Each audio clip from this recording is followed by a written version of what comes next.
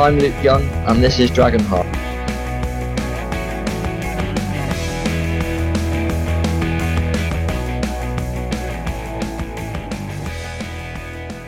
Hello and welcome to today's episode of Dragonheart. Joining me, Bill Long, is Mark Griffiths and Neil Williams. Hey. Lads, have you recovered? Have your ears recovered from the chanting at Tranmere yet? It was loud, wasn't it? Wow. I mean, I don't know, obviously don't know what it was like in the ground because I wasn't there, but it sounded amazing on the stream. Yeah. Oh, it was, wasn't it, Neil? The volume the Wrexham fans were putting out was fantastic, wasn't it? Yeah, the 2,000 fans there made a heck of a noise the whole game. You know, they had lots to cheer about, but when they had one goal, but yeah, great atmosphere. To be in that middle of that 2,000 fans would have been fantastic on Saturday. But you were Yeah, I mean, next to me instead. Yeah, I had the privilege of sitting next to Mark and trying to, when we scored, to actually keep quiet and not celebrate too much was the biggest problem. Yeah, you were concerned because Yeah. the Tranmere fans were around us, and we had to move quite late from one end of the press box to the other, didn't we? And the side we were at originally, there weren't that many people sitting there, to be honest, and those that didn't look too intimidating. But then we moved to the other side where, well, they sort of looked more diehard, and there was certainly a lot more of them. But I think they were placid enough, to be fair. I think. Yeah, what a great performance the lads put on for the team, you know, for the fans as well. I mean, I thought we played really well. I mean, so much possession. Where they got the stats from the BBC, I do not know. But did you see that they only give us 47% stats? Possession. Possession wise, yeah. Yeah. Well, let's like properly crack into it. We will. I really introduce this properly today, but we'll get on to the Newcastle game. We do also have an interview, quite a special interview, but we'll go through that in a bit more detail later. And we do have the new signings that we've made to talk about as well. But yeah, going on to those possession stats. Hang on, we do. I have an introductory point we should be making, which is I have been busy this weekend. You say about getting over the Tranmere game. Griffiths never stops. Griffiths never sleeps. So I've been attempting a bit of porcine matchmaking. We went to Mike the Ref's horse sanctuary open day on Sunday, Mrs. G and we met Arthur, the pig. I got to say, what a gentleman he is. He's a very nice fellow. In fact, he's particularly taken with Emma. Emma moved to the side and started talking to him in her best "I'm talking to the cat's" voice. And he came trotting across to her and just was hanging around with her, just listening to her talking to him. So she's mentioned Matilda, you know, in case there is a future for them. I know this is all a bit arranged, sort of Prince Charles, Lady Diana sort of stuff. But, you know, Neil, be keeping open minds because, you know, Arthur's a catch. I mean, he's got tusks. That guy's got tusks. Well, Matilda's due to give birth any day now, I should say. Oh, really? Oh, she married already? Well, had a fling, shall we say. Fair enough. Not married. I'm going to go and see Arthur about this, but I think he'll keep trying. I love persistence. She'll need to see a young gentleman in about 10 weeks' time again. So, yeah. Oh, well, in that case, you know, well, I think Arthur's he looks like a man with a bit of get up and go about him. So I think most boys have got a bit of get up and go on about them, yeah. Fair play. Maybe I'll keep him away from my wife in future. Is that the point that I edit out? No. Yeah, well, nah. So, like, for 47% possession, it's currently more possession than Arthur has on Matilda, but very true. But I never know really with possession stats. And I haven't watched the game back. Do you think that's a fair amount? Do you think it's close to? I know they did have periods of the ball, but they just didn't really do a lot with it, did they? Very few periods on the ball. I mean, first half we totally dominated them. I think I said to Mark in the commentary, 80-20 to Wrexham in the first half. You did, yeah. Well, firstly, I would say that the reason Arthur's not got 47% possession of Matilda is because he's very Route 1. and secondly, he's a direct pig. And I actually, right, when I first saw those stats, when you messaged them across, didn't you? And my first reaction was astonishment. And actually, I then thought about it. I tried to dig deeper, and they don't quite give us the sort of detailed stats you might get at a higher level, where you can, well, it might do, but I haven't found it yet, the website, where you can condense it into different parts of the game. But I think it might be right, because if you think about it, Tranmere had a hell of a lot of completely passive possession in their own half, just passing centre-back, keeper. In fact, of the four, I did find out, the four Tranmere players with the most touches were the two centre-backs and the goalkeeper. Now, if your goalkeeper's like up there in terms of touches, and the other one was that Hendry, who often dropped back to split the centre-backs. So I think they had a lot of the ball, but they didn't do much with it. Does that make sense? So I think it's one of those things where possession stats tell you so much, but we were very effective with the ball when we went forwards. There's more to that story than them having more of the ball, because I barely felt threatened until they actually set the keeper up for the 97th minute. Yeah, I would maybe agree, but I still don't agree with the stats of just 47% for Wrexham. I thought it'd be far more, maybe 60-40, in Wrexham's favour for the whole game. But, at the end of the day, I mean, the stats don't win your games, as you say, if their stats are correct. Tranmere did very little with the ball. They didn't trouble the keeper very much. They didn't trouble the defence a lot. And I think I said it as well during the commentary. The only time you heard Tranmere fans was about 3 times during the game. Yeah. I thought Wrexham was superb. We got the winning goal, 1 goal, which was always needed. That we had to wait for the second half for that. But the chances we had in the first half, which is a little bit concerning, that we didn't put maybe 1 or 2 of those away. But I'm sure it'll click. And I think Bill may have said, or somebody said, one of these games, somebody's going to be in for a hiding. Wrexham are really going to click and going to put 4 or 5 past the team. And I think that might happen maybe as soon as Saturday with Doncaster with their record. So we shall see. That would be nice, wouldn't it? I've just gone slightly quiet because I'm looking on Who Scored, which is a website that they don't do stats below League Two, which is brilliant. You can actually get a real good, proper breakdown of the stats. If you didn't see the scoreline and you looked at the raw stats, the age-old, there's lies, damn lies, and statistics, they look like they had the most possession. Yeah. They look like they had, an incredible game. And looking at the breakdown, I think they did just have periods of, you can chunk the possession for them. And up until half time, we had more. It's definitely worth a look, but they had a period just before half time where they had lots of possession. So I think it's just that little bit in the second half, like you say, Mark, where we just let them have the ball because they weren't damaging us, that just pushed them slightly above. But I can you drill down to say, because I went on Who Scored as well, some other sites, to see who had possession in the thirds. Because it shows that a lot of the game happened in the Tranmere defensive third, but I suspect they will have an inflated amount of possession, if you like, because they were just passing the ball sideways, and then they didn't have the creativity. So in the end, one of them would lose patience, just humble at the pitch, and then we had it, and then we'd attack them. Yeah, totally agree. Yeah. To be fair, I don't know to have a proper look, but I would have said from sight that we definitely had more possession. To say that they had more seems weird. The ratings on Who Scored are a bit strange as well. So I don't know whether you've seen this before, Neil. But Who Scored? They're a good website. It's interesting, and they give every player a stat based on their performance.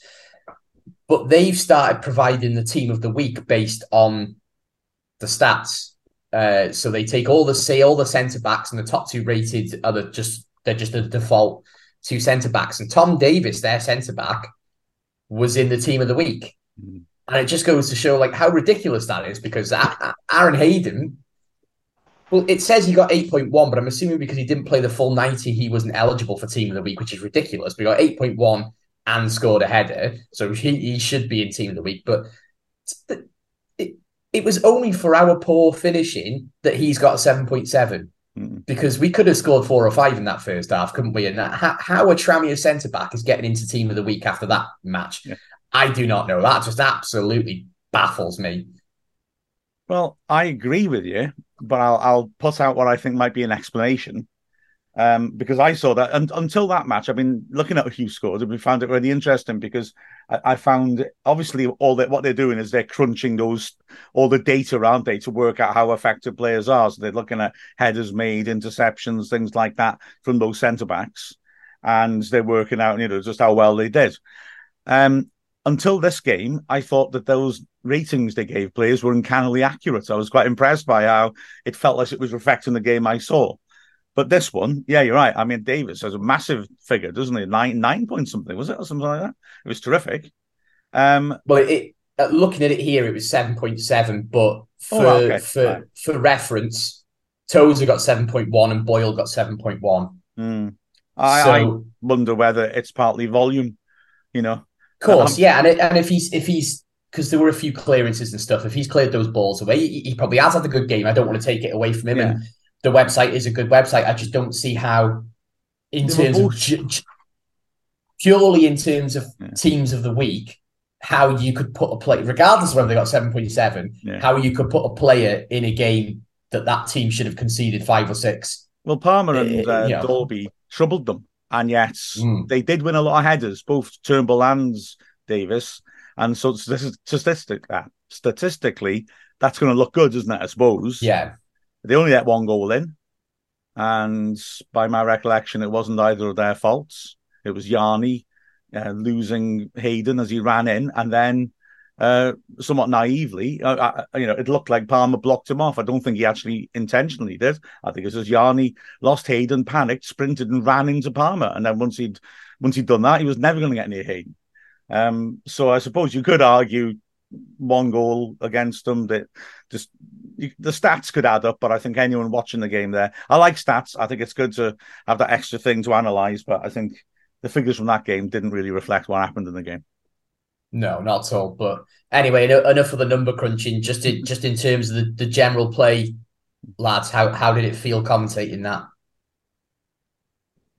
We felt comfortable, didn't we, Mark? I thought defensively we were very good. Attacking, we were so quick on the break and caused them so many problems. I think Parky's got to really have a look at that team he started with on last Saturday and think, well, that's got to be my starting 11, barring maybe a couple of tweaks here and there. But I think midfield we look far stronger.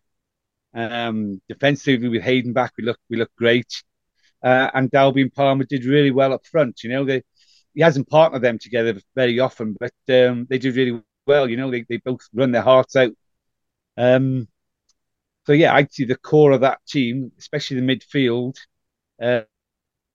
he's starting, lined up for foreseeable future until Mullin comes back, and maybe Tunnicliffe obviously came back from injury, but he's on his return. But I thought it was a superb performance, really enjoyable game. It was only 1-0, but such an exciting game to watch as a Wrexham fan. And can't fault their work rate and their ethics. I thought as a team, they, as I said earlier, their passing was slick, their movement was fantastic. Very rarely went for the long ball over the top. We all played it through midfield and down the wings. Barnett had a great game on one wing as well. And yeah, I think overall, you couldn't have criticised one player on that Wrexham team. They all put in a fantastic shift. We struggled to pick a man of the match because nobody really stood out. But yeah, really enjoyed and privileged to go and watch that game and be able to commentate on it live. I thought too many of them stood out. That was what made it difficult. There were so many good performances, weren't there? And McLean as well. Ooh. Oh, what from in terms of like watching it on TV, what a performance from him. He's a cut above, isn't he? Oh yeah, absolutely.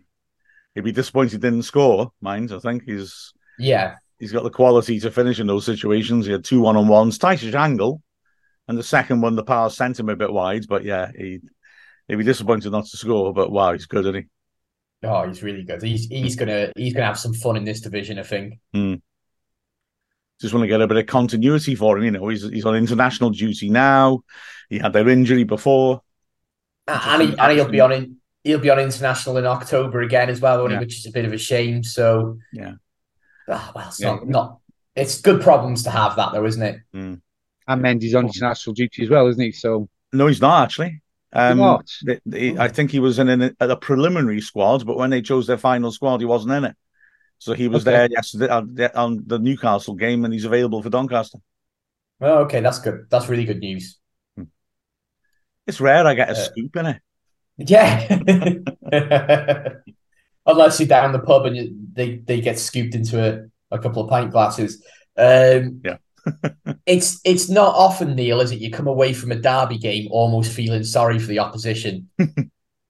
Oh, don't get me wrong. I didn't feel sorry for the opposition at all. There's the last two games. They were very poor. They were very poor. That's what I was getting at, really. Like they look like relegation fodder if they carry on like that, don't they? Yeah. Until they set the keeper up for the last couple of corners, in the last minute of the game. Did they trouble us at all? No. I mean, their fans booed them off at half time. To be, that shows how good they were, and I think the fans were expecting a lot more from them. But no, I felt quite comfortable watching Wrexham, but we were never going to lose that game. And I think, no, I don't feel sorry for Tammy at all. It's not our problem, is it? No, very true. No. I didn't see many of them crying after the Xavi Bolero game. Put it that way. No, well, I mean, I didn't go to that game, but I've heard the stories, and yeah, fair dues. It could have been like that for us, but I actually thought their keeper was probably their best player on the pitch. He kept them in it in the first half. It's never particularly a good sign when your keeper's your best player in a way, is it? Unless they're absolutely outstanding. That's what I mean about the high ratings for him and the centre backs, just because they were kept busy, isn't it? Yeah. Remember, the season we finished bottom of the 4th division and didn't go down because there was restructuring. Mark Morris, our goalkeeper, was player of the season, and quite rightly, he was excellent. But when your goalie's player of the season, you must have had a bad season, don't you? Yeah, 100%. But did you not feel a lot more comfortable with that defence, Mark, and that midfield that we played on Saturday? 100%. A lot stronger and defensively we're far better. Massively. I thought we looked really good without the ball. I think that's part of the reason why their Tranmere possession stats were flattering to them, because they're passing it around at the back and they're trying to spot pockets of space or gaps that they can exploit, and they couldn't because we weren't allowing them that. Yeah, I thought that we were very good without the ball. I mean, you're saying about them not troubling us. Really, like you said, to keep their keeper going up to create freak circumstances was the one time we didn't really look in control. The only save I can remember Howard having to make was that one he made low down. It's quite a sharp save from Dennis. Yeah. But from that angle, Howard would expect to save it. What impressed me about it was he held it. His handling was so clean, the way he took it, because that was the sort of thing you could easily spill in the goal mouth. But it was a good save because he held it as well. But it wasn't a shot. He'd be upset if he let that in, I think. And that was it, I thought, from them. And you're right. I felt I never like to tempt fate. 1-0 is never enough. But I felt really, going into that last 7th minute when the goalie went up until that point, I felt quite serene about the whole thing. I couldn't really see where they would get a goal back. I was very happy. Yeah, they brought on young. Sorry, go on, Neil. They brought on that young lad, didn't they? Yeah. And you wonder why he didn't come on a lot sooner, because he was one player that did cause his problems. He had pace. Yeah. And he's quite skillful as well. And he would drift around and he'd try and get around the outsides of the centre backs and behind the wing backs, but he didn't manage in the end to really produce anything too significant. And I mean, Che was warning us before the game that he was a good player, and he lived up to it. But bottom line is pretty comfortable clean sheet, really, and in an away derby, followed up with a clean sheet on Tuesday. Mustn't grumble. Yeah, just looking at the who scored heat map, I'm going to be fascinated with this website. I think I'll be spending all the time on it now. I'll send you links to some other ones because they're good. Yeah, good. Yeah, great. Cheers. Our heat map is fairly evenly distributed. Yeah. We've got some touches in our box. Their heat map, there's the amount of touches that they had in our box is very, very slim, and there's a huge red circle right in the middle of their their box. So obviously the amount of touches they had in that area just goes to show, really, doesn't it? It's quite interesting seeing that visually when you've watched the game and you kind of know that's happened, but to actually see it on a website is interesting. Well, two more stats on that site to have a look at. There's one that breaks down where all our shots came from, and it was something crazy, like 26% of our shots were inside their 6-yard box, which does ask the question again, why don't you score more than one? And the other one is look for the average position of the players, because our average positions of the players, like Tozer, I think, is the furthest one back, and he's on the centre spot. And all their players' average positions are well into their half, because most of the time they're touching the ball, they're much closer to their goal than the halfway line. And I think that was very, very revealing, to be honest. I'll stick links to those data sites in the bottom on the description of this as well, so everyone can have a little look. There's a few interesting sites out there, and I'm sure others I haven't seen that I'm very happy to learn about. Yeah, it's great. I mean, like you said at the start of the season, this is what you were excited for, and I must admit, Mark, I'm not a huge statistics sort of person. I like to watch a game for the feel of it, but at the same time, this kind of backs up things that we've mentioned or talked about, and actually, maybe I'll be converted. Maybe I will start being a statistic guy. What was that, Neil? You've just got too much time on your hands, you guys have. Yeah. Oh, yeah, I certainly have at the moment. Bill, while you were speaking then, I'm sure I heard Neil just go, nerds at us.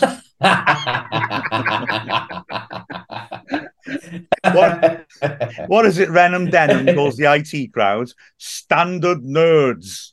Yeah. That's us. That's me. So my statistics were the eyes I watched the game with the other day, and I thought we were far superior. And if somebody had not seen it, they would get a far better impression of the game by listening to your description than by looking at those statistics, to be fair. Very true. Yeah. So overall, a really pleasing day for the Reds. I think generally that's a result that we can use to go and build on for the rest of the season. It's also a performance that we can build on for the rest of the season, because sometimes you have a 1-0 game where you've scraped it and you think, right, we can kick on from here because we've shown a bit of character. But it wasn't quite one of those games. It was just a game where the character was there from start to finish, wasn't it? And we should have battered them. But actually, how many games have we had in the past where we should have battered a team and then come away thinking, Christ, we've drawn that, or even lost sometimes? So happy days all around, I think.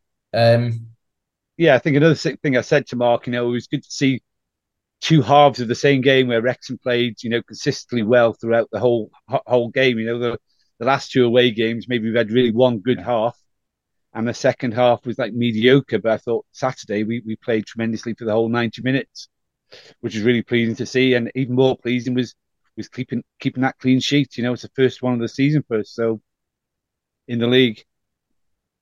100% agree. I thought it was very wise at the time when you said it, when you were saying how it's our first two good halves put together in an away game. 100% correct. And I think it's very gratifying to experience that, and it gives us something to build on, doesn't it?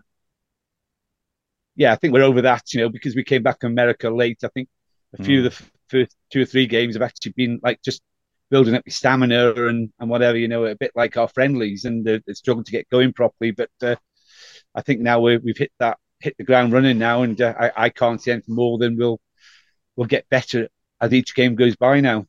Yeah, agreed. And how satisfying is it to be the league's top goal scorers without our top goal scorer? Yeah. We were the country's top goal scorers about a week ago, weren't we? I think. Were we? Wow. I think so. Yeah. That's something. I think that's we've got to be pleased with that. Yeah, absolutely. And we feel like we should be scoring more. So that's quite something, isn't it? Yeah. I was looking at the Doncaster game with Ran on for the Teach Me How to Wrexham podcast that we've been doing, and they're the league's highest conceders, second highest conceders. We're the league's highest conceders and the league's highest goal scorers. So it's going to be 0-0, isn't it, on Saturday? Yeah. But we can get onto that later, can't we? Yeah. Right. Well, after this, we're going to be talking about the Newcastle United Papa John's Trophy game. I'm Gareth Owen, and this is Dragonheart.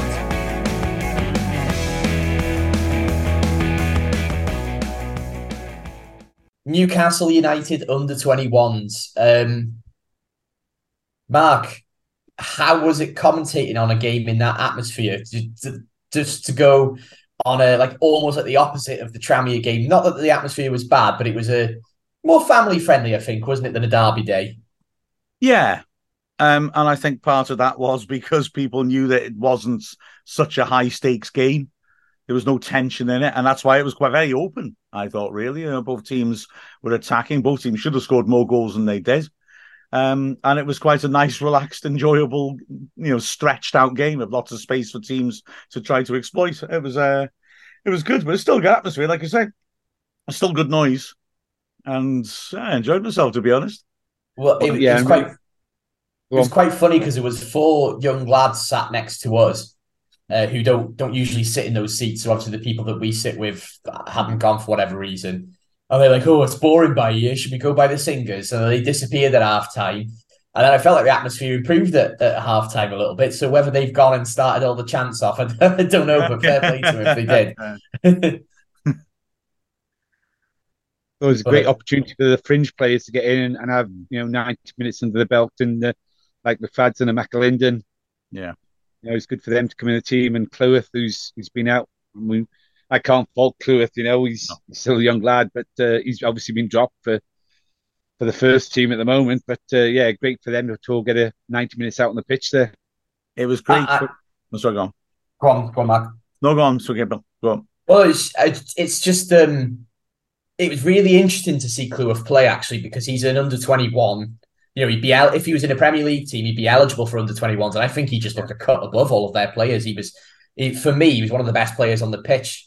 We won't get into the statistics again, but I'll have a look at who scored in a minute to see what his rating was like. But I think he looked like he'd been playing men's football for 2 seasons, and they looked like they'd never played men's football before. So it does just go to show that sometimes sticking around for a Premier League academy isn't necessarily always the best career pathway, is it? No, it's not a bad one. Don't get me wrong, but it's not the best way for every player, is it? I think you're being a little harsh on Newcastle, who are better than I expected. But having said that, Cleworth was superb, and it was nice to see, because as Neil said, he's not getting games now in the first team, if you will, and we've got a lot of experienced players in the queue ahead of him, which is the problem for him, isn't it? But he looked very sharp, I thought, in that game. Given an opportunity, he took it.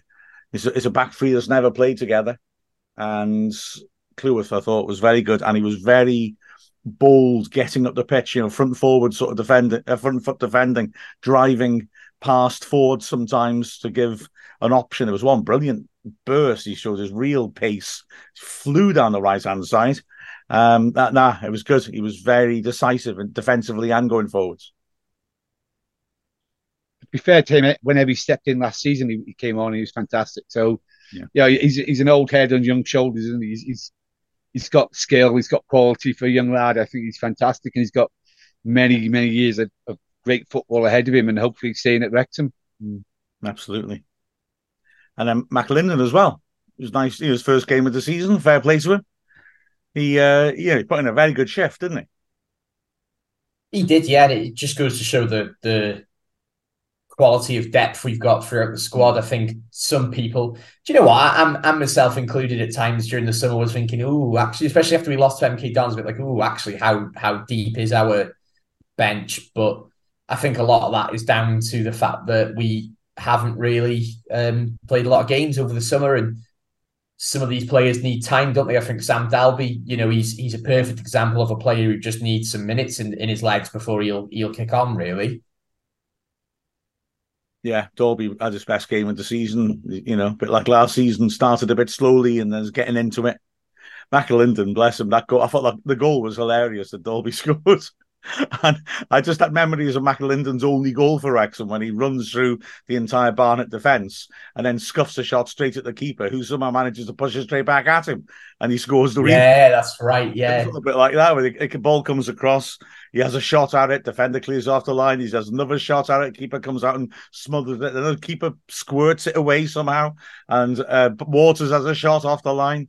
And then, as I said in commentary, Dolby says, "Hold my beer, boys. I'll show you how it's done." And he just pops in the bottom corner. But McAlinden feels like he needs at least 2 goals before he's going to get the ball into the net. Yeah, I need to watch that one again because I was sat behind the other goal, so I couldn't. All you could see was a big cluster of players and the ball bouncing around, so I didn't quite see exactly what happened. I didn't even know it was Sam Dalby that scored until he announced it. So, yeah. Essentially, what it was a beautiful move down the right-hand side, but then once Ford put a great cross in, it then just became silly. It was just players shooting 6 yards out, cleared off the line. Again, you know, keeper dropping it. It was a proper comedy goal. Brilliant. There's some of the best types of goals then. Yeah. We got a really good look at kind of like merge the transfer talk into this, I suppose. Really, we got a really good look at George Evans and Arthur Okonkwo. Is that I don't know if I'm pronouncing that right? Does you smell it? They both impressed me. What did you think, Mark? Yeah, I like him. Evans was superb, I thought. Yeah. He was so composed on the ball. He's pinging out those switches to Ford and just dropping them on his chest. Oh, it's just beautiful quality passing. And he was very solid at the back. He's organising well. He made good interceptions. He made that really good interception in the second half when the cross came in behind him and he's stretching towards his own goal 6 yards out and hooks it away for a throw in about 40 yards out. That was a great piece of defending. I thought he looked very good, looked like a leader, and he had a nice touch on him. And I mean, I think we're bringing him in to be a midfielder, not a centre-back. But we saw at Tranmere that he carried the ball forwards quite well and was comfortable in tight little spaces. I think he looks like a quality player, to be honest. And he's got that potential to be a match winner in terms of at least how you know his interceptions and the way he'll break up play. You know, we could have some games like the MK Dons game where we kind of give them and Swindon where we give them free rein just outside the box. I don't think that's happening with him in midfield, is it? No, I mean, I don't think it's a coincidence that Young and O'Connor, when they're anchoring the midfield, we look more stable. And I think Evans is a specialist at that. So, you know, that's good because it maybe frees up O'Connor or Young to go a bit further up the pitch if we want to use them that way. But again, do you think that we're going to sort of switch from like having that pivot and 2 midfielders to almost having 2, like a bit more defensively? So say Young and Evans or O'Connor and Evans with Lee giving a bit more free rein. Is that something that you think we'll switch to this year? I've been wondering that myself, because it does free Elliot Lee up to do all sorts in the other side's half, doesn't it? The thing is, though, I don't know, because we tried that at the start of last season and it didn't work.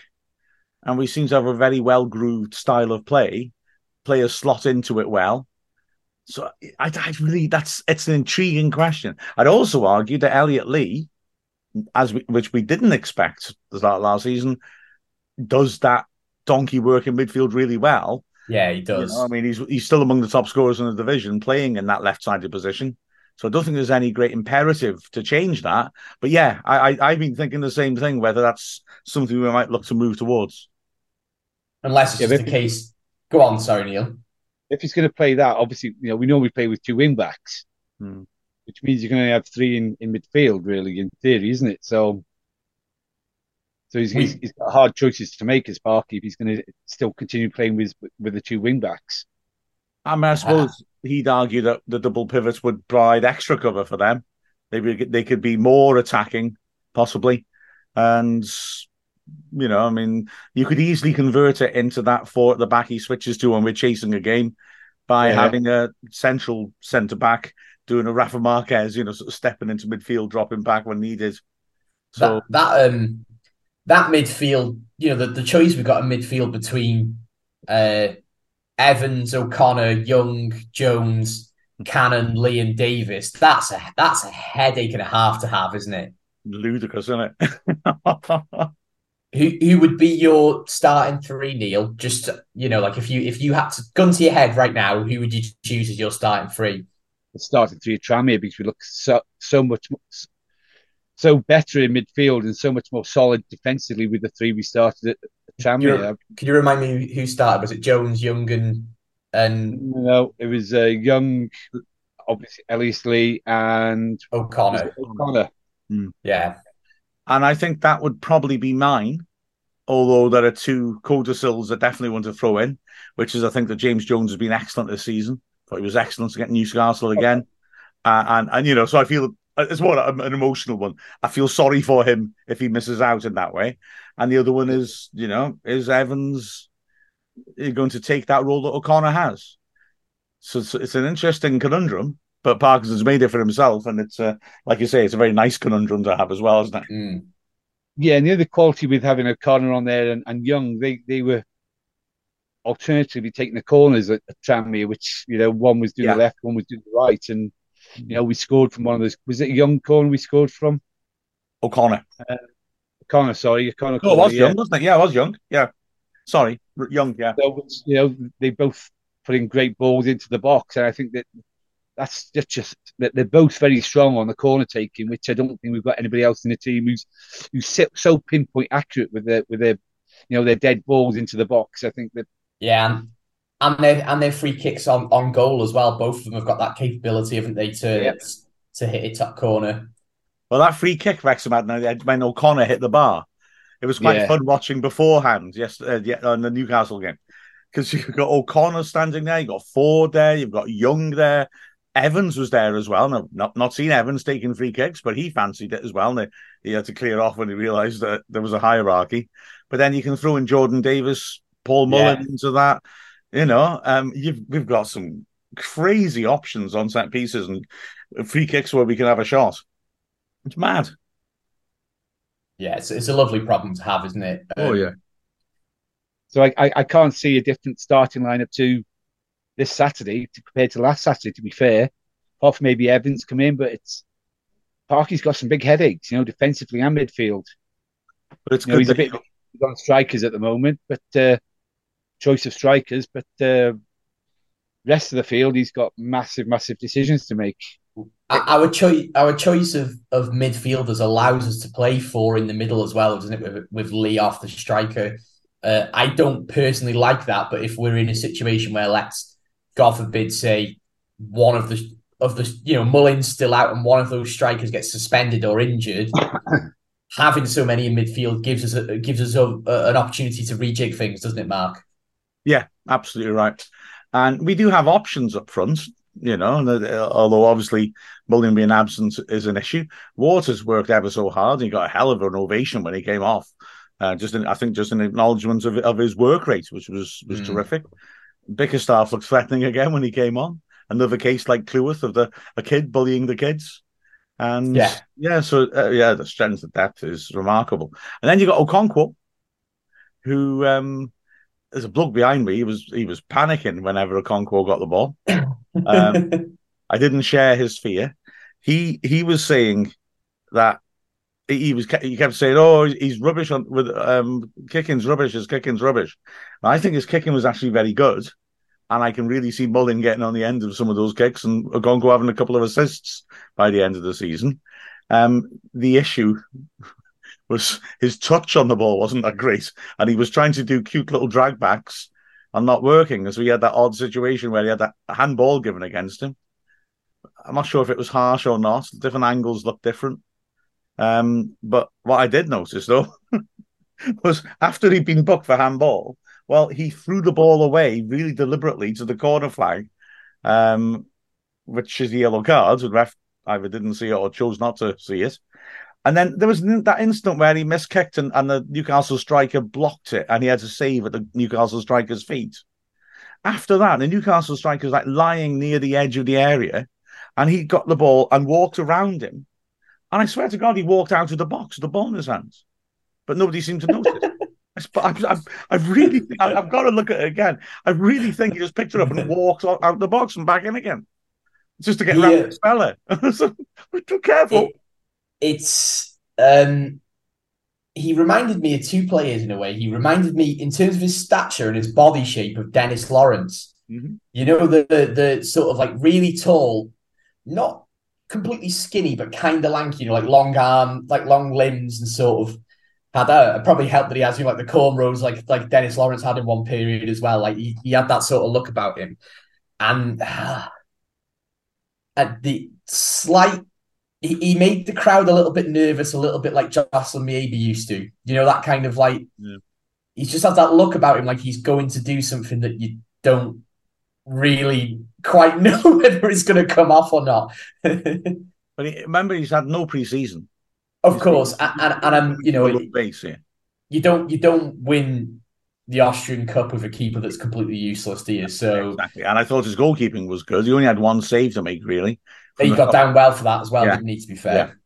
Yeah. So I was very encouraged. The other thing, of course, is Newcastle being a Premier League academy team. They're knocking the ball around in little triangles, didn't put any crosses in.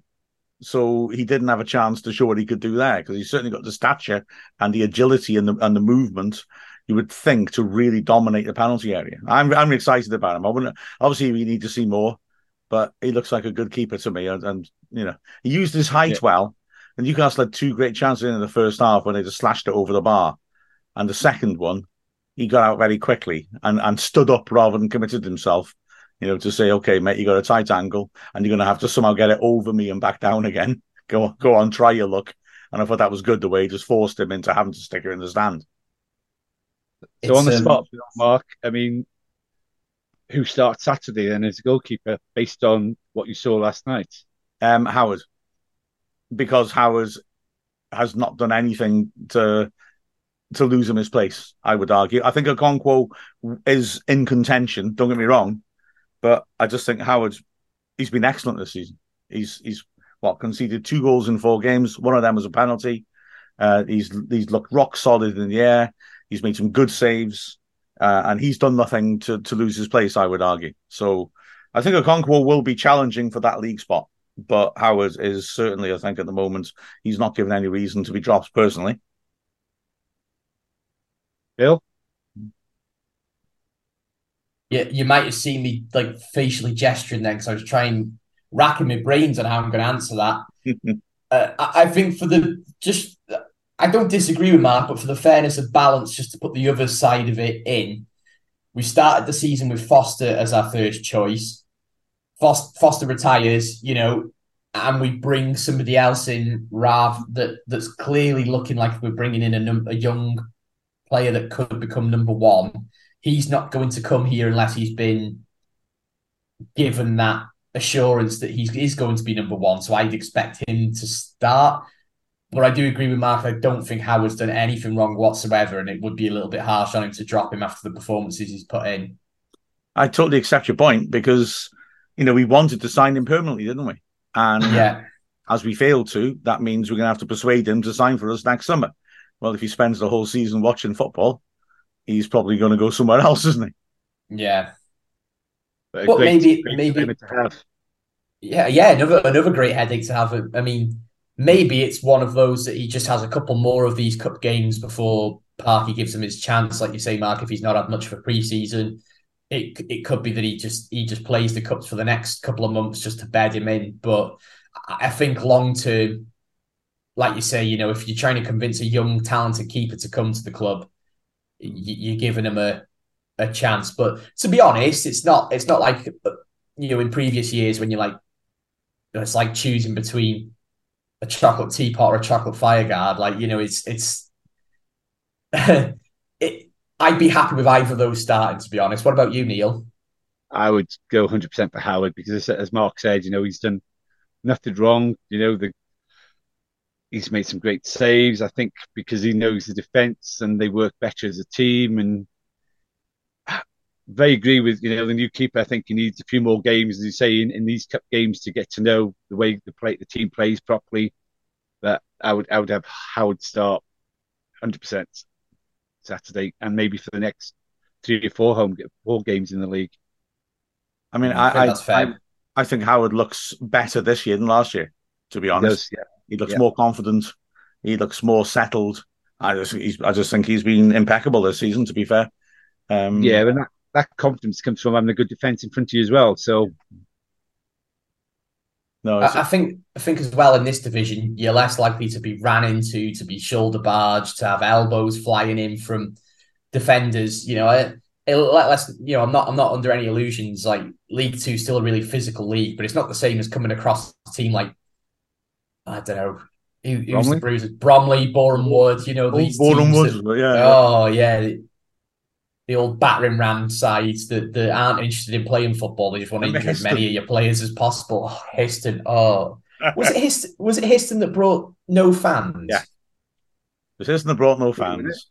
That was so funny. I don't know if you guys remember, but they're like, what was the chant? We were singing about the empty seats, and it's just that was one of the most bizarre games I've ever been to. Yeah. There's also Histon who, of course, sold us Nat Knight Percival, a centre-back playing on the wing, which, again, tells us a lot about the style of football. And, of course, as I'm sure I've mentioned before, it was Histon who were threatened that their coach was going to be rammed off the motorway on the way back from a Wrexham game because they owed money to people that you don't really want to owe money to. Wow. Oh, dear. And soon after, it didn't happen, but soon afterwards, their club secretary's car exploded in the car park at the stadium. Wow. I'm so glad we're out of that league. Yeah. I'm glad they are, to be fair, I think. Yeah. Right, I suppose that's it about Newcastle. We've got Crewe and Port Vale to look forward to. Port Vale beat Crewe, didn't they? Did they? What was the score? 1-0 at Vale Park. So, do we play two games home? Is it home and away, or do we just play one fixture? Just one. So we got Port Vale at home, we got Crewe away.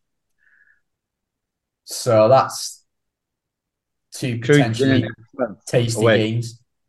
Yeah. And remember, there's that weird thing about penalty shootouts in league games.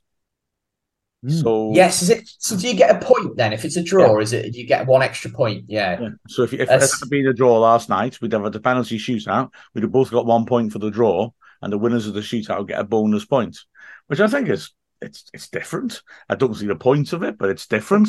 But what I would say is, I think you should make it 4 points for a win then. Yeah. So there is a greater reward for actually beating the team on the pitch. Or I quite like that. 4 for a win, 2 for a penalty shootout win, 1 for a draw, 0 for a loss. Or just have penalty shootout after every single game. So if you lose, you still get an opportunity to get a point. I don't know, it's just you're rewarding mediocrity, aren't you? Yeah. If you win all your games, you can't get bonus points. Admittedly, if you win all your games, you're through. But if you draw your games, you get a chance to get the bonus. Yeah, and you win. Bring it in. You get battered every week. No, you get battered 5-0 and then win the penalty shootout, so you come away with a point. There you go. Yeah. We're not playing Crewe until the 10th of October, which is quite a way away, really, isn't it? And then the next set of fixtures are in November then, so it's quite spaced out, which I suppose is pretty good in terms of the fitness side of things. But it's a trophy that doesn't really start getting interesting until you're in the knockout rounds, does it? Because as soon as you've got an opportunity to win it, then I think you start taking notice. Exactly right. Interesting to see how low down on the project list it is for Parkinson. I'm sure FA Cup would be coming up around October time, wouldn't it? So I just said it was bottom until we got knocked out of the League Cup, and they might take it a little bit more seriously. Although I think in the group games we'll still play the second string or the needing fitness team or whatever you'd want to call it. Yeah, I agree. It's got to be bottom of his priorities, isn't it? Yeah. I mean, FA Cup, win a couple of games, and you could be playing Man United and getting £1 million out of one game. Yeah. So, and then we beat them, wouldn't we? Let's be honest. So. Well, the way they're playing at the moment, why not? Anyway, after this, chaps, we've got an interview with near teenagers, two girls one from America and one from Shrewsbury. We had a little chat with them, Neil, didn't we? It was really interesting that they've connected over Wrexham FC. I won't spoil too much, but they've been having a chat with each other over the internet, and it was fascinating to actually see we've connected with a lot of international fans, but to see two of the younger generation connect was amazing, wasn't it, Neil? It was a lovely, lovely story. Neither of them were Wrexham fans previously either, which was great, and they've just connected just over the love of Wrexham FC. And I mean, they'll see the interview, and two nice girls, and they're going to meet up at one of the games coming up in the future. So yeah, lovely, lovely story. Yeah. And so after this, go on, Mark. That video reveal that she was going to America as well. It's a Wrexham. Oh, it was. Well, as soon as I saw that, I had to get in touch because it was like, I was a nerd as a kid, and I spent a lot of time on the internet, but it was pre-video chat, so to actually see that kind of thing still happens, it was quite nice. Anyway, after this, we'll have our interview with Sydney and Carly. I'm Amy Davis, and this is Dragonheart.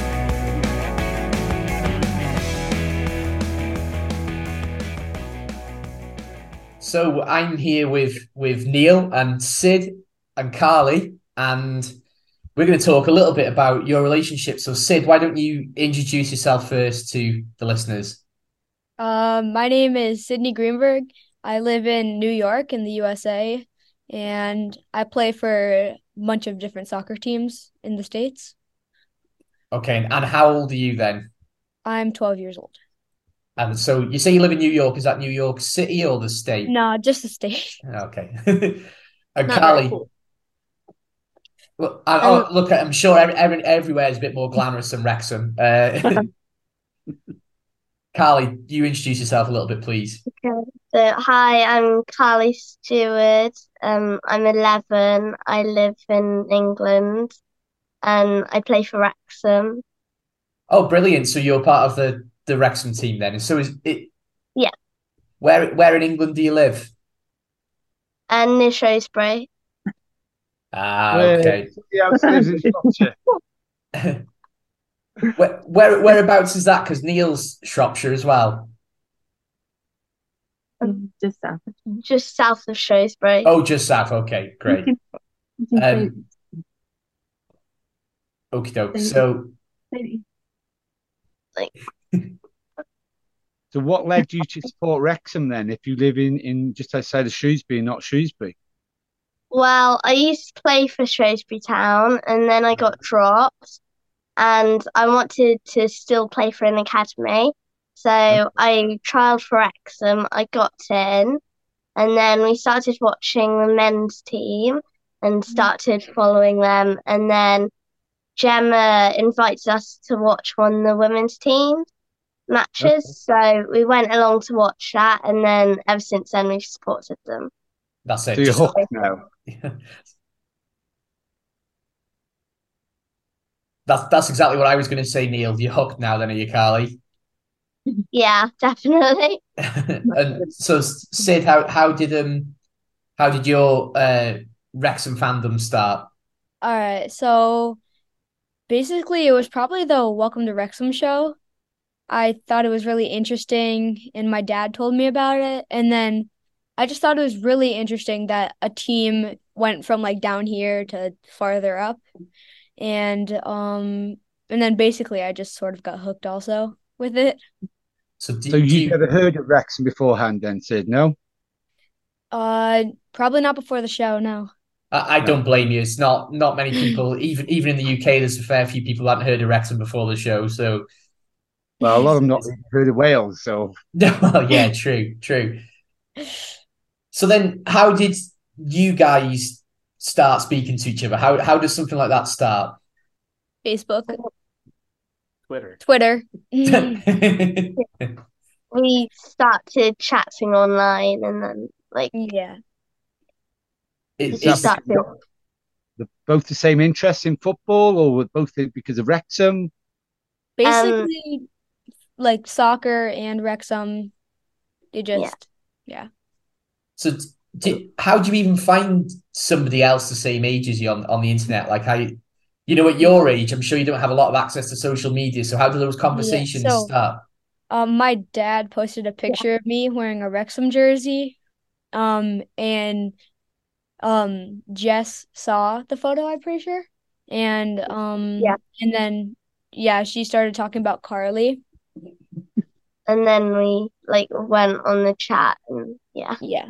Oh, nice. So, how long have you two been speaking with each other for then? About 6 January? months. Yeah. Wow. And you've not met up in person then yet, no? No, In not October. yet. Any plans to? October. Yeah, we're good. Which game is it you're going to? Yeah, Sutton against Sutton. Nice. Is that a Saturday game? I can't remember all the fixtures off the top of my head. No, I think it's Tuesday.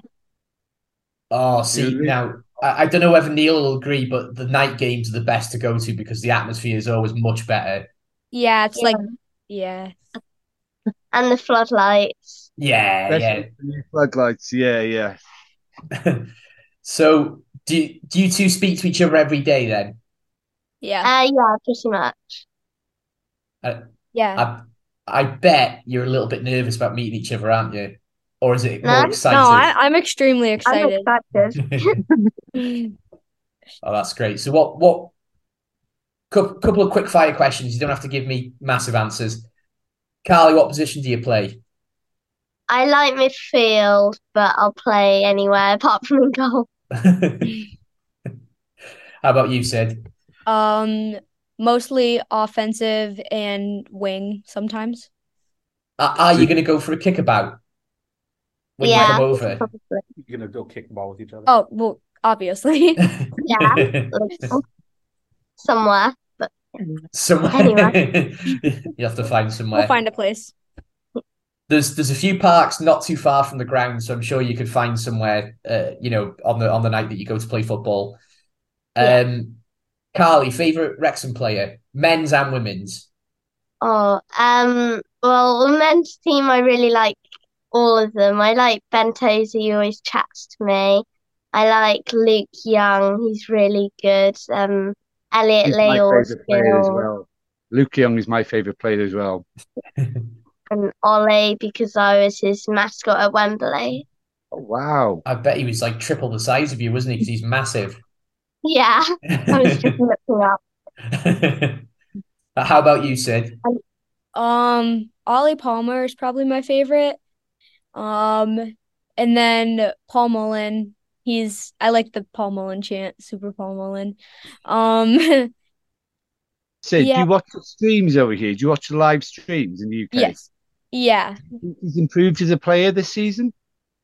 Pardon me? Do you think he's improved as a player this season? He looks a lot trimmer and Yeah. fitter. Yeah. I'm just worried for him about his injury. When does he come back? Wait, No, you're you're talking thinking of about Ollie. Paul Oh, Mullen. Ollie. Ollie Palmer's the Yeah. tall guy with the beard. Yeah. Yeah. And then Elliot Lee. Oh, yeah. You Another can't guy not with love the Elliot Lee.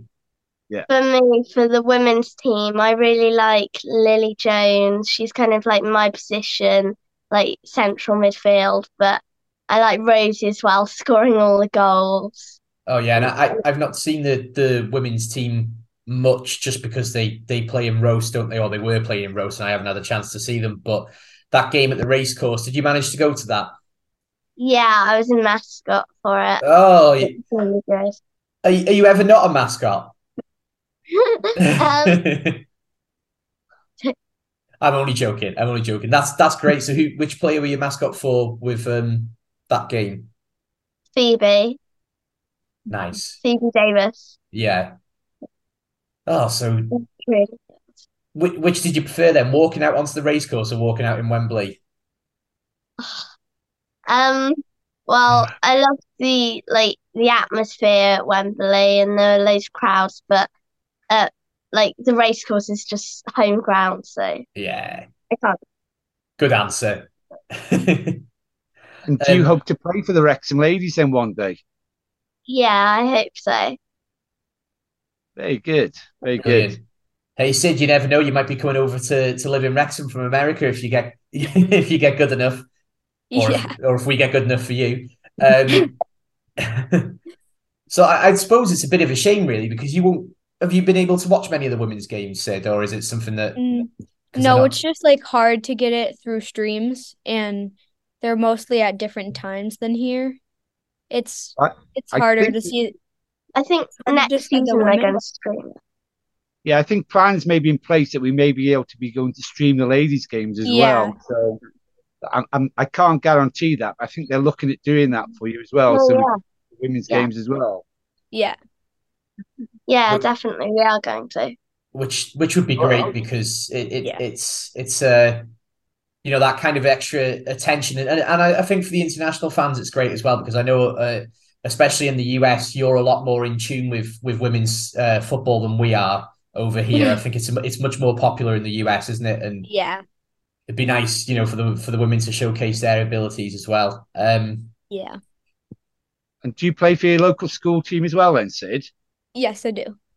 Yeah, is that just for school? There's no like the town you live in. You don't play for them as well, or is it just a Yeah, school? so there's sorry. There's tryouts for the school team, I think, on Wednesday, but there's a travel team also. So like yeah, basically the school and the town mostly. Okay, and you play for both of them, or Well,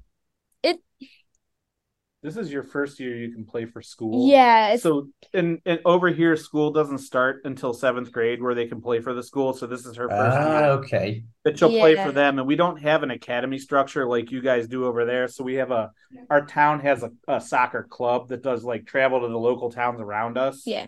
So she does that in the summers, and then school is a fall-time Yeah. sport here. okay. Oh, that's great. It's interesting that it's so different, and I know especially with the college system in America, sports are just, you know, we're linked by so much like language and what have you, but the sports is just so different abroad, isn't it? Especially in the US.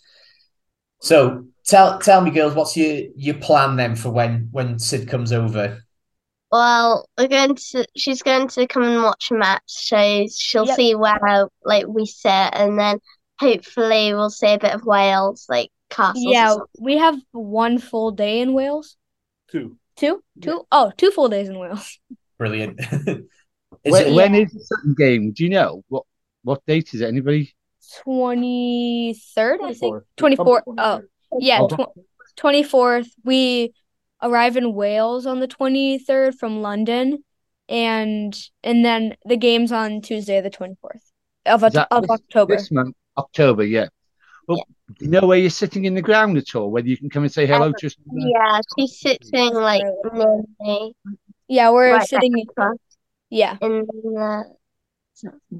the Wrexham Lager stand, like near the bottom, 3 In rows fact, you back. could both come and say hello to us on the media team and have a little chat on the radio. Maybe we'll have to try and do that.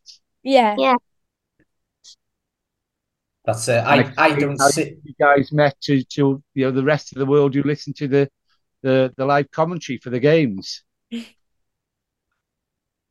I'm sure Mark would love to have you both on. Yeah, I love listening to Mark Griffiths, like his commentary. Thanks, Carly. Mark's all right, but we're the best two from Dragonheart on the commentary team. Don't listen to him. Me and Neil are the best. Well, girls, it's been great speaking to you. We won't take up too much more of your time. Just a couple more quick fires. Carly, how do you think we're going to do this season? I think we'll definitely I think we'll do quite well. It's going to be tough, but hopefully we'll either get like straight promotion or like in the playoffs. You think we'll score more goals when Mullen comes back? Yeah. Yeah, definitely. And how about you, Sid? Where do you think we're going to finish? I think we're gonna finish really strong because when Paul Mullen comes back, there's gonna be a lot more goals because he's like I don't know. I think he's great at offensive positions, and he's gonna score a lot of goals. He is. I mean, that's a problem at the moment. We're creating lots of chances, but we're not scoring the goals at the moment. Yeah, we need Malin to finish them. We do. That's right. We do. Yeah. Well, girls, it's been fantastic speaking to you both.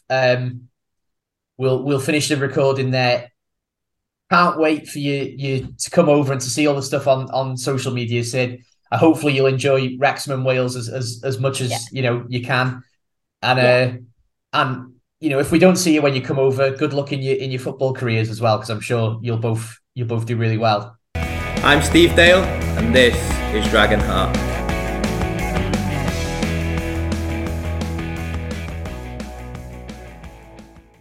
I'll hit record. Okay, and after this, we'll be listening to another fantastic segment from Mike the Ref. I'm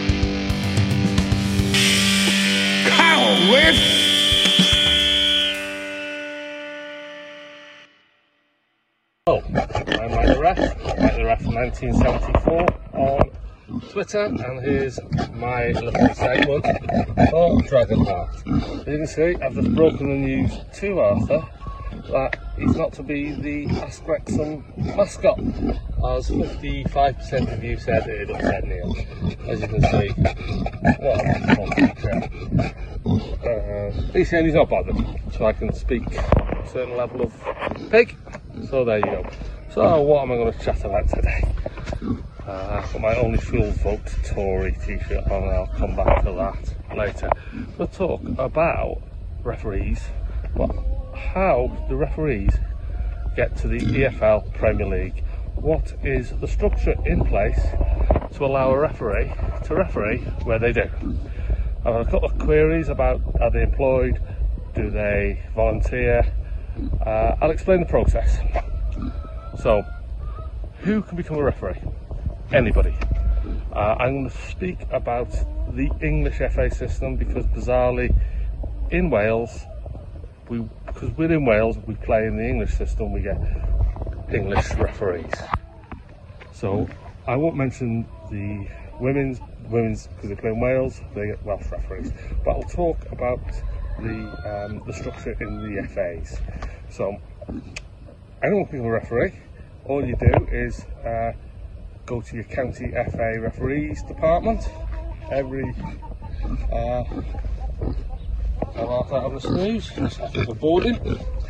every county FA in England has a referee development officer, and every county has a county FA. So, for example, the one across the border would be the Cheshire FA.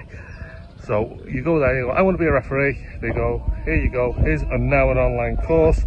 You do the online course, you pass an exam, and then you go and have a practical session with the referee development officer. And once you've done that, you are then a qualified referee.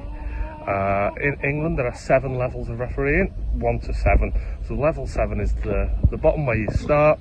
So you will generally start with youth football, junior football, one man and his dog teams with local parks. So real bottom of the pile amateur stuff that goes on week in, week out, which is, to be fair, is the foundation and the rock bed of or the bedrock of football. So what happens is then you go and do your games, you do 5 games and you're fully accredited. You can then apply for promotion. So you go to level 6. So generally referees are doing quite well, got a little bit of potential, will then get promoted to level 6. They might get observed, they might get a little bit of coaching, then they can go to level 5. Level 5 is what's known as a senior county referee. These will referee generally county FA Cup games. They will referee on the county league. So, for example, I'll use Cheshire for example. The referees at level 5 will referee on the county's most senior league, which is generally their county league. In Cheshire, it's Cheshire League, Lancashire League, and West Lancashire and East Lancashire, and they go on. So from there, the next big step up is to level 4. When I talk about steps of football in the non-league pyramid, you know, when last year, all those years ago, Wrexham were in the National League, that's step 1 of the non-league pyramid. So referees then at level 4 will referee at steps 5 and 6. So being in the Northwest or near to the border, our leagues are the Northwest Counties Leagues Division, Premier Division 1 North and South. They're the leagues I mainly observe on it as well. So out of them. If the referees do well on observer marks and the clubs get a say, the clubs will mark the referee at the end of each game. The referees of the FA will make a decision on what referees to promote to level 3. So level 3 again will be another step up. So that's the Northern Premier League, as it is in the area that Wrexham fans will probably be familiar with. You've got Southern League and the can't remember the other one. I think it's the Southwest one. So there's 3 leagues, pyramid down at that level. So refereeing that. So again, same principle. Will get assessed. Not every game, but most games will be assessed. And then from that, they'll go to level 2, which is National League North, or they'll go to level 2B now. National League North, same process, and they'll go to national level 2A, which is National League. And again, at National League, it changes slightly where they are assessed every game, and they will be promoted on referee observers marks. So I think I've covered the referees observers marks in a previous topic. So again, the top referees from there, normally 4 or 5 every season, will then get promoted to the EFL, and they'll referees in Leagues 1 and 2. The bottom referees will get demoted, and down the pyramid you'll notice there's probably less demotions than there are promotions due to referees retiring, but referees can get removed and demoted to up and down the levels, like clubs can get promoted and relegated. So once they do well at EFL, League 1 and 2, they won't be invited to go and referee in the Championship, and then the Premier League, and then the top 10 referees in England will get onto the FIFA referees list. So you all start as a volunteer, you work your way up, you then become semi-professional and professional. For example, National League referees get about £175 a game. As you go down, you get less. Level 7 referees doing youth football will get about £20-25 a game. So it's all voluntary. It's all an experience. I'm not going to comment on various referees, how they got there. I'm Mia Roberts, and this is Dragonheart.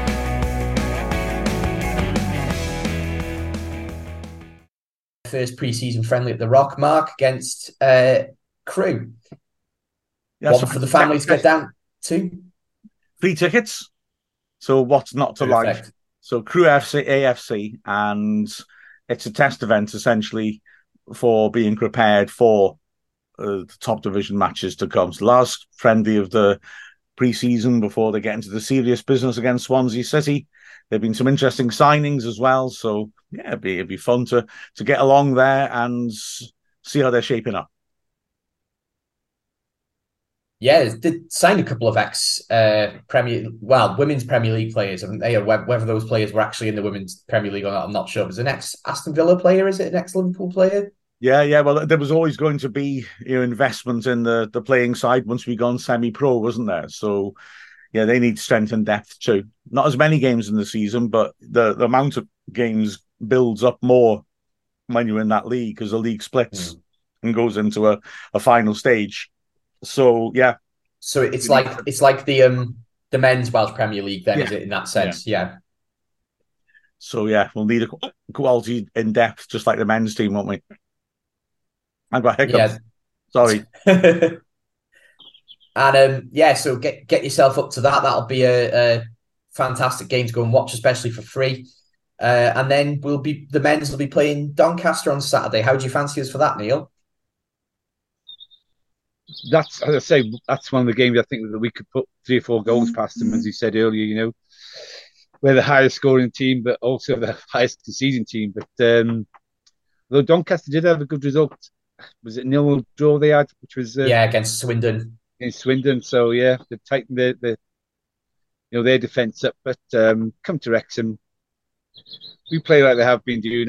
I can't see anything but a win, and we're looking forward to the game on Saturday. Yeah, it's always nice when the Saturday games roll around, isn't it? It's great to have the season back, isn't it, Mark? Oh yeah, it's not too bad. The birds are singing. They are at Neil's anyway. I can hear them. And everything is right with the world until we lose. Brilliant. Until we lose, did you say that? Then it'll be less good, won't it? Let's be honest. Yeah, well, I think Neil's put the kibosh on it now. We're going to lose 2 or 3-0.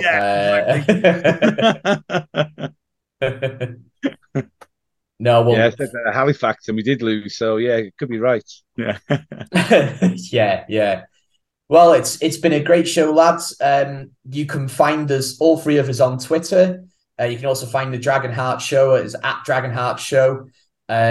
Subscribe on all the places that you get pods: SoundCloud, Spotify, YouTube. Make sure you subscribe, notifications on, etc., etc. You know the drill by now. We have been Mark Griffiths, Neil Williams, and Bill Long.